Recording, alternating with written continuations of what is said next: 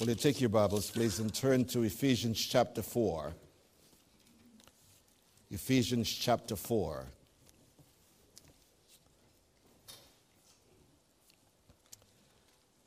And I did not ask Randy to read the text he read this morning. But again, I am always amazed that although there is no consultation, how God brings the text together for his own purposes, as we shall see this morning. Ephesians chapter 4, reading verses 4 through 6. And I will suggest to you that the only reason that we will be able to get through this morning is because I'm going to jump over a lot of things, which is not the right thing to do, I confess right away. But it's a great, great text, and I trust that God will use it for our strengthening this morning. Ephesians 4, verse 4. There is one body and one Spirit, just as also you were called in one hope of your calling.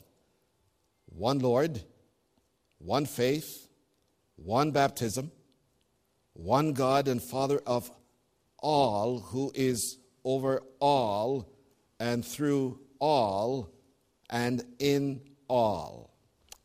May God bless his word to our hearts this morning. Let us pray. Father, I pray that not my idea of the word, but your meaning of the word will be related to the people this morning. That God's Spirit, who inspired God's word, will be our teacher, and that, Father, the word of God presented this morning will be received as that from a man who is committed, Lord, to do and to say what God has said. To this end, I pray in Jesus' name. Amen. I mentioned this morning to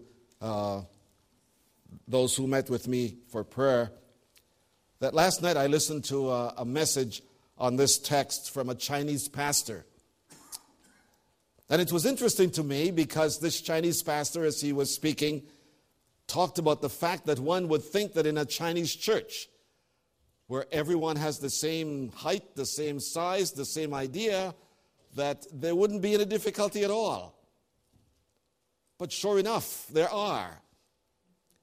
I remember several years ago when I was on the staff of one of the institutes that I attended, a student came to my office and he said to me, Mr. Thurton, I want to join a mission board, but I want to join a perfect one. So I said to him, well, when you find it, don't join it because its perfection will come to an end. How do we live in the world with one another? I looked for a little bit yesterday morning at the funeral for Whitney Houston. And even at that funeral, there were problems that were quite visible. Husbands and wives and children and parents. And this pastor said this last night as I listened to him. How can we overcome our differences to live as one people? That's a gigantic task, ladies and gentlemen. If two people can't live in a house without having conflicts, how in the world will 100 or 200? I feel sorry for pastors. One of the pastors that spoke at a conference I was listening to just a few days ago, he has a church of 20,000 members. I wouldn't want it. 20,000. You don't know anybody in the first. Well, I guess I might want it because you wouldn't get to know anybody. That's a facetious statement. Yet when we come to our text this morning, we are told that it is possible. You will recall that verse 3 of Ephesians 4 said to us, do your very best to preserve the unity of the Spirit. So the church does not create unity. Christians do not create unity. Unity is a gift from God to us. And what we are supposed to do is to come into that place. And we are supposed to exercise this with one another, because it is established on a gift that God has given to each and every one of us as His people. And so what we want to ask is, what does unity look like? When unity is present, what does it look like? So I call this the essence of unity. That which make unity in the relationship with one another, unity at all, is based upon this fact that our unity has been given to us in the Spirit. It is not a physical thing. I think I mentioned to you that when they have meetings at the United Nations,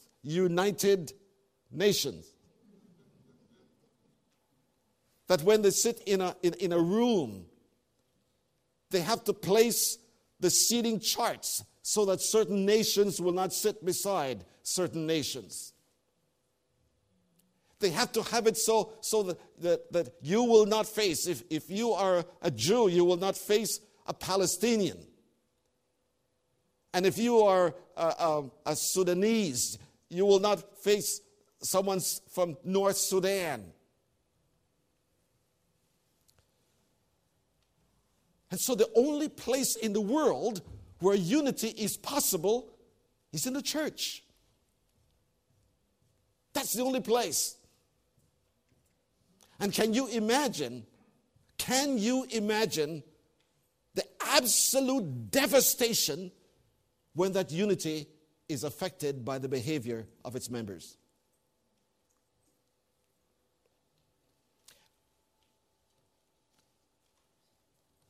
I was speaking to someone from Toronto yesterday who's still attending the church where I was. And this person said, there's trouble. There's trouble. And I was on edge because I really didn't want to hear. I don't want to take in information about a situation like that, especially if there was an item of praise where we can come together. But my heart broke as I heard what was happening. Why is it that we do not know how to exercise our relationship in this thing we call unity? In fact, one of the things I find so interesting is that many people will say, unity is not uniformity. Yes, it is. Because we're not talking about what kind of clothes we like. We're not talking about what kind of socks we like. Every time I think of that, I think of the first time my wife and I knew that we were interested in each other. I was leading the singing in a huge auditorium, and when we met after the service, she said, "Do you know that your socks didn't match your tie?"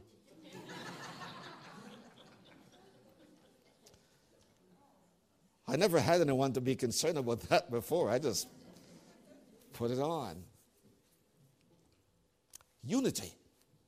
What does it look like? Paul suggests that unity looks like a body. Now he's talking about spiritual unity that is expressed. It is physically expressed like a body. And there's only one body, as we read from 1 Corinthians 12 this morning. Only one body. But that body has many parts, but you don't have many bodies. You have one body. It is a unit. Every piece is fitted and fitted together. They connect to each other. And one part affects another, and no part of that body can say, I don't need that part. You know, I thought of that. Isn't it interesting? Can you imagine coming to church this morning, and when you get out of the car, your feet said to your neck, I hate you. Or your ear says to your eyes, can't stand you. Isn't that what happens? If I understand that I cannot say that of my eyes or my feet or my neck because we are connected, I wouldn't say it. If we are one, whatever I do will affect the other part, so I don't say it.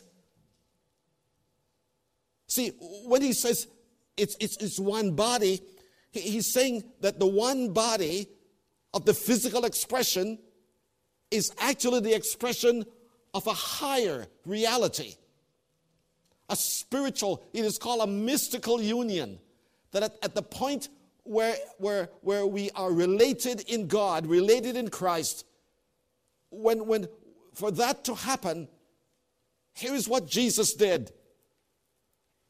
For him to make us one body, he shed his blood. He died. That's the price he was willing to pay for unity.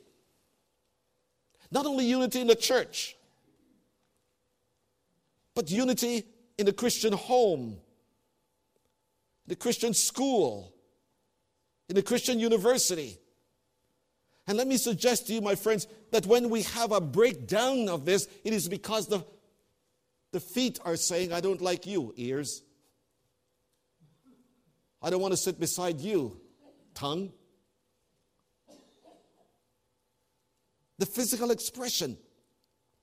The only thing that God has left in this world that resembles the Trinity is the body. Because it is connected. It is one body. We have only one God. He expresses himself in three persons, Father, Son, Spirit. That's the essence of unity. And the same thing is true with you and me as God's people.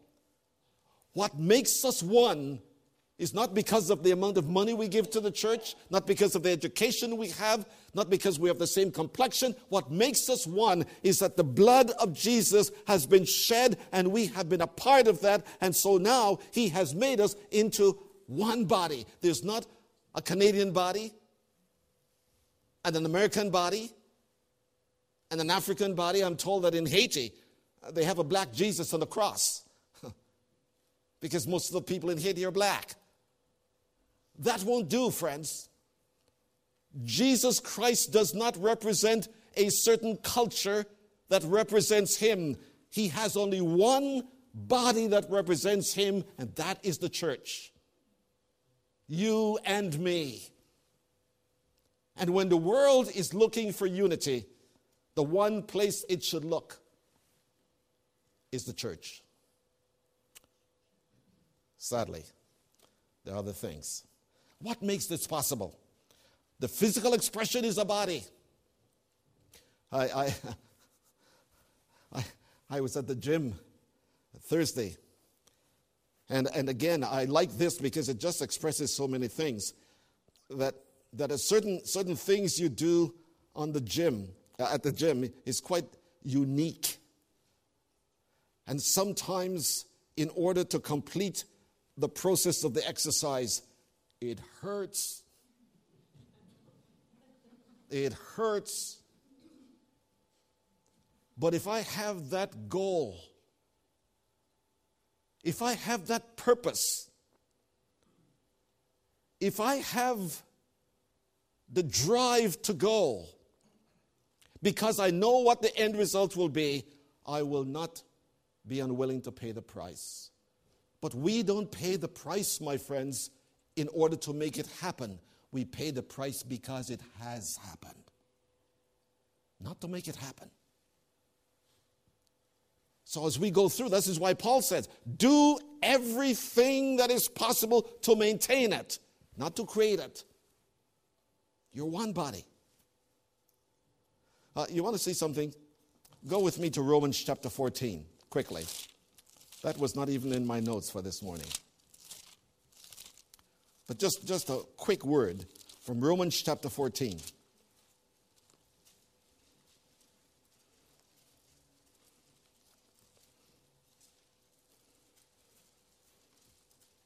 Look at verse 1. This is what unity is about. Now accept the one who is weak in faith, but not for the purpose of passing judgment on his opinions. One person has faith that he may eat all things, but he who is weak in faith only eats vegetables. And I want you to see this.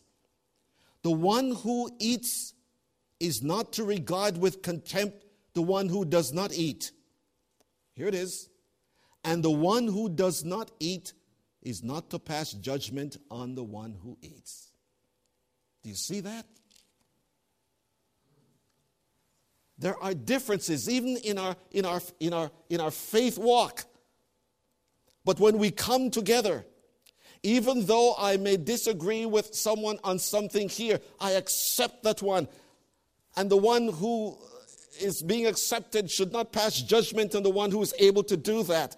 Because we do not come together to pass judgment. We come together to display the love and the grace of God one to the other. That's what makes the body a beautiful thing. So where does that come from?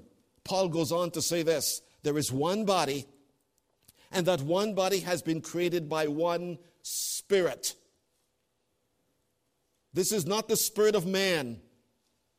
This is the Spirit of God. Just as the Spirit is a part of the eternal, transcendent Trinity, He comes, and He creates in us. He comes and He resides in us in order that He might produce in us the very oneness that exists in the triune God. I mean, that is so high, my friends. That is so deep that I can't even grasp that. That God is saying to you and to me that His Spirit has come and He has taken up residence in your life and mine so that we are able to exercise this unity, this uniformity. Again, we're not talking about our clothing, our cars, and all the other things that we use to measure whether we are alike. It is something higher and deeper than that. We shall see this more in a few minutes. So when we come to this one Spirit, God the Holy Spirit is the one who not only is the source of unity, but He's the sustainer of it as we yield to Him. As we take God's Word and make that the principle for our lives, the Spirit is able to maintain this unity because it is His. It's not mine. It is His. There's not one Spirit for any one group in any different denomination. There's not one Spirit for any one group because of any location. The one Spirit who actually came on the day of Pentecost is the Spirit who lives in the body of Christ, no matter where it is found today, so that wherever you go, you will not find a variety of spirits, you will find one Spirit. And as I was thinking of that, I thought of the Zechariah. Way back then, the anticipation of this unity.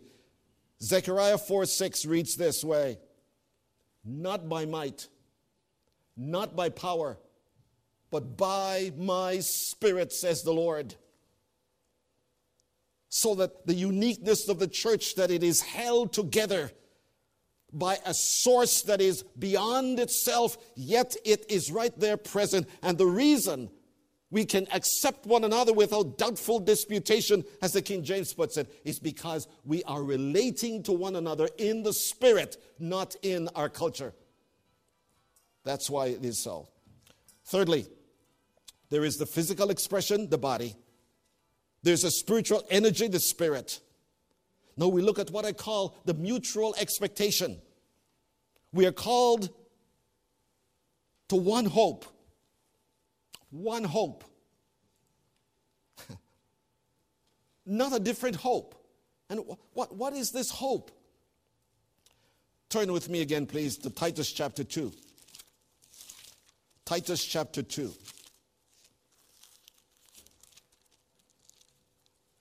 Titus 2 and verse 11. For by the grace of God has appeared to bringing salvation to all men. Whoever is saved by grace. instructing us to deny ungodliness and worldly desires and to live sensibly, righteously, and godly in this present world, looking for that blessed hope. When you and I are born into the family of God, immediately there is established in us what is called the blessed hope. And the blessed hope is the return of Jesus Christ. Every Christian who truly is born again, if the Spirit is abiding in him or her, that person has a sense of anticipation, expecting Jesus Christ to come again. This is throughout the Old Testament. The New Testament, old as well. But the New Testament, this expectation, this blessed hope. This hope does things for us, my friends, that nothing else can do. I heard a very interesting story about Diana, the late Diana. I knew that there were certain things happening when Diana married Charles. But I'm told that Diana said someone who's her biographer said this, that when Diana was at the altar, the most difficult part of being there was not so much the gigantic responsibility that was before her as Princess of Wales. The greatest difficulty for Diana at the altar, while kneeling before the Archbishop of Canterbury, was that she knew that her competitor was sitting as a part of that wedding ceremony. That the woman that Charles really loved was a guest at the wedding. Think of that. What hope does she have for a future? No hope, because she knows that she has a competitor constantly there. And dear friends, you and I have a competitor as well in this world. And the only thing that will help us to see our way through in spite of the conflicts, in spite of the difficulties, the disappointment, is our hope. Is our hope. That one day Hitler will pay for what he did to 6 million Jews. That one day that person who disappointed you will have to answer to God. That one day God is going to make everything right as it ought to be. But we do not live in that kind of a world right now. So we have to wait with hope. One of my favorite hymn writer is Fanny Crosby.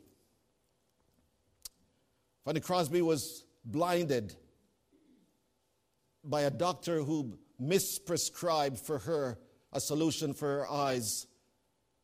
And at 6 weeks, she lost her sight. Never to see again. One day she was sitting at a camp meeting in New York. And her husband said to her, Do you think that we will know one another in heaven?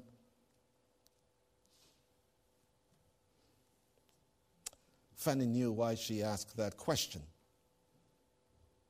Because she was blind. At that moment, the Spirit inspired Fanny Crosby to put this little poem together. When my life's work is ended and I cross the swelling tide, when the bright and glorious morning I shall see, I shall know my Redeemer. When I reach the other side, for his smile will be the first to welcome me. I shall know him. I shall know him when redeemed by his side I shall stand. I shall know him. I shall know him by the print of the nails in his hand. Hope. And sometimes, friends, life deals you and me a bad deal. I always cringe when I say that because I know nothing about cards. And sometimes they show these cards thing and people say, I said, I am okay. But what I know is that sometimes life can throw a monkey wrench into our experiences. And perhaps some of you came through that this week. I don't know. Perhaps you're carrying a scar from the past, a hurt. Perhaps you're disappointed with or in. The blessed hope will correct that, friends. Our blessed hope will correct that. That's why Christians do not fight for what they want. They defend what they have been given. That's hope. But what I like about this hope, my friends, one hope. Fanny Crosby said that over 200 years ago. Talk to Billy Graham today, who is getting ready to die right now. And you know what he will tell you? He's looking forward to his coming. The same hope that caused Fanny Crosby to write what she did is the hope that is keeping Billy Graham today. And I thought of our own congregation. Talk to Ed. Ask him what keeps him going. The hope. Talk to Martha. Ask her what keeps her going. The hope. See, this hope is so precious, friends, that when the world sees us living in this sense of expectation, they ask us the reason for it. They ask us the reason for it. If we are destroyed like everybody else that is destroyed, if we react like everybody else who reacts, then the world has no place to turn. They have no one to hold on to. But when they see people able to sing in the face of the pressures of life, the disappointments in life, when they see them holding on, they ask, why are you able to do that? And you're able to say, if Christ was raised from the dead to give me a hope, this hope will take me home to him. That's the value of our hope. One hope. Every age, every group, every part of human life, this hope answers to that. Let me quickly go to the essentials. What gives the essence what it is? He said there's one Lord. One Lord. Verse 5. One Lord. The word Lord is describing a divine title for Christ. And what the apostle is saying, when he talks about Christ, or the Lord Christ, or Christ, he's talking about the Lord Jesus Christ, that divine title. Lord, Kurios, the one who is the sovereign of life. Jesus, Joshua, the one who comes to save us. Christ, the Messiah, the one who came in the promises of God to fulfill the promises of God to the nations. There's not one Christ for this one and one Christ for that one. I will say this again. But in 1 Corinthians chapter 12, the scripture says this. No one can call Jesus Lord except by the Spirit. So when the Spirit, the one Spirit who comes to give us this unity, the first thing he does is to expose us to the person of Jesus Christ as Lord. As Lord. And when the Spirit comes, he doesn't give us a view about Christ that will contradict a view about Christ in someone else's life. He will not give us a view about Christ that is different from that of Spurgeon or Wesley.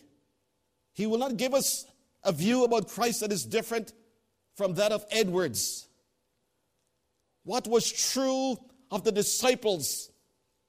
What was true of the Apostle Paul? What was true of the early church fathers is this one thing, that there is one Lord, and there is no salvation that takes place on the face of the earth apart from that one Lord. Everyone who calls upon him as Lord shall be saved. That is unique. We have only one Lord. We don't have to, I'm told that in India, there are something like 10 million gods. Now, can you imagine having to figure out which one is right? I like what G.K. Chesterton says. We bark at the fact that God has given us one Lord. If he had given us 10, we would have wanted 11. Because that's the way we are. As human beings, we think there ought to be something that satisfies me. But when we come, my friends, to this business of unity, it is not what I like or I don't like. It is who lives in me and to whom I'm responding. One Lord. I'll come back to that in a minute. One faith. One faith. The word faith is used in several ways in the New Testament, but there are two main ways. It is talking about that way by which we become connected to God. That is found in Ephesians chapter 2, verses 8 and 9. For by grace you have been saved through faith. So faith is the means by which we come to know and to believe what God has said in his word. And that's the second way the word is used. That's the content of what we believe. And the content of what we believe gives us the foundation or what we are to believe in. And so that word that is seen in Ephesians 1:13 and 4:13, what we believe, the content, the history of our faith. John, in writing in chapter 20, says this, these things I write unto you, that you might believe.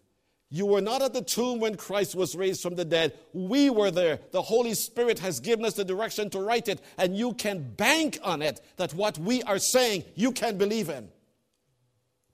And when you believe it, you become a part of that. So one faith. There's not a different faith for this one. The tragedy of that. I think denominations serve their purposes. But I am sure that one of the things that are passed away when we get to heaven is going to be denominations. Only for this reason, friends. The tragedy of denominations. The intention was that denominations would give people a way to express themselves, because not every one of us is alike. You would... I'm not a clapper. I beat with my feet. See, I'm not a hand raiser, but my friends, God forbid that anyone who is of one faith, the same faith that I'm in, and the same faith that he or she may be in, that I am offended because he raised his hands, because he clapped his hands. If one faith is not how we express that faith that saves us, it is the faith that saves us, not how we express it.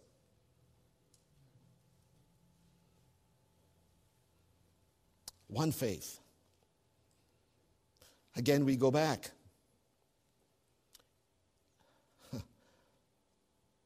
John Wesley and George Whitefield were two different men on the opposite side of their doctrine of salvation. They believe in the one Lord, but one says, this is the way it should be. The other one says, this is the way it should be. And those two thoughts have come to be known today as what is known as Arminianism and Calvinism. Don't worry about it. Someone asked John Wesley, Mr. Wesley, do you think that when we get to heaven you'll see George Whitefield, who was a Calvinist, and John, an Arminian? And I love the answer of Wesley. No, I don't think I'm going to see Mr. Whitfield. He'll be so close to the throne, I won't get a chance to see him. That's unity, friends. When I don't think that because the way you express your faith is different from mine, that makes us a two-party church. No, just one faith. One faith. One baptism. One baptism. Again, you'd be surprised the amount of ink that has been used in trying to say that this is not water baptism or it is water baptism. Go with me again to 1 Corinthians 12. The one baptism. 1 Corinthians 12 and verse 13. Paul is talking about the one body. How did we become one body? And I said to you, it's one Spirit. It's the Spirit who does this. Look, if you please, in 1 Corinthians chapter 12, perhaps reading verses 12 and 13. For even as the body is one, and yet has many members, and all the members of the body, though they are many, are one body, so also is Christ, or those who are his. Here it is now.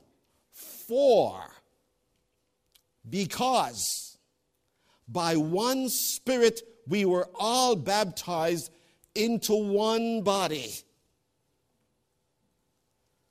When the Spirit of God opened our eyes to see the uniqueness of Christ as Savior, and we trusted him at that moment, he took us from where we were. This is not something that you and I can see. This is not something that you and I do. It is the Spirit who is at work here. Your faith activates the Spirit so that he places us into the body, the spiritual body, and we become a part of this universal body known as the mystical body of Christ. So that someone in Africa, someone in Colombia, someone in South America somewhere, someone we do not even know, the moment that person became a believer in Jesus the Lord, the Spirit placed that person. The word here is not to dunk, it is to place in. And please notice, it's not something that man does. We are not placed in the Spirit. We are placed in the body by the Spirit, so that no one can boast about any uniqueness at all as to what the body of Jesus Christ really is. And so that led the Apostle Paul to write that. Listen to this. Listen to this. One God, who is the Father, sovereign and source for the one body, no matter where that body is. The same God who is our God is their God. And the one Father from whom comes all the blessings, from the one Father, he is the source of all that they are as a spiritual body. And Paul goes on to say, who is over all, that is, he's transcendent, he's far above all. But look at this, almost like a contradiction, and in us all, eminent. You know what this is saying, friends? I find this unbelievable delicious. That God lives in you and me. That the residence of God on earth is in his people. In you, in me. Some of us are rich. Some of us are poor. Some of us are educated. Some of us are uneducated. Some of us have jobs. Some of us don't have jobs. Whatever it might be, if we are the body, Christ lives in us. That should make a difference, my friends. That should make the church the most pleasant place for people to be at, because we are not culturally brought together. We are spiritually brought together. When a church has a split, it says something that God does not endorse. Now, I'm not talking about when the church is not really the church, because there are some social things that look like the church, but they are not. Because if we can't get along with one another, therefore we split, who knows when you get big enough that you will not be able to get along there and you also split. I like the story of the guy who was marooned on an island. And after 10 years, they came and found him, the only person on the island. And there were 3 homes on the island. And as those who were rescuing him asked, what are the homes? Oh, that's my home where I live. He said, but there are 2 churches. Why? Oh, he said, this is the church I attend, and this is the one I used to attend. It's in us, friends. It's in us. You see, let me tell you what is at the base of church conflict. Selfishness. Pride. No matter what it is. Even if someone is wrong. My friends, can you imagine that if God got rid of us when we did the first sin, any of us would be here this morning? It's not that we put up with anything, but what we desire. If we are able to minister to someone who needs us, we forbear with them in humility. We don't say, come here, you. No. One God. One Father. I can say much more. My time is gone. Listen to this. Written way back in 1866. The church has one foundation. It's Jesus Christ, her Lord. She is his new creation through water by the word.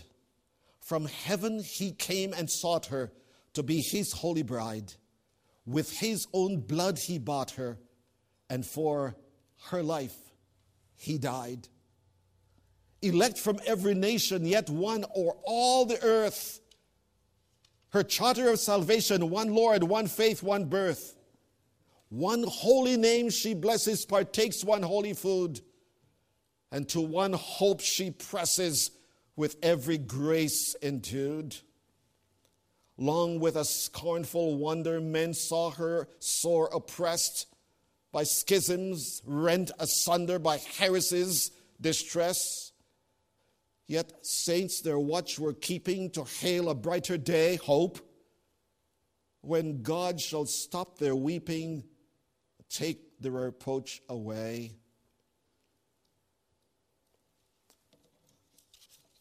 When Lois and I had the privilege of meeting Billy Graham in Toronto, in the line with hundreds of other people, as it was our turn to get to Mr. Shea and then Mr. Graham, the one who was conducting the meeting said to Mr. Graham,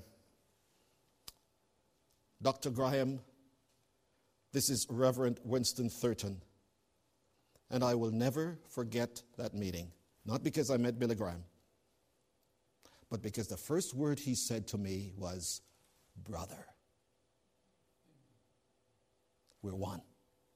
The body of Christ is one.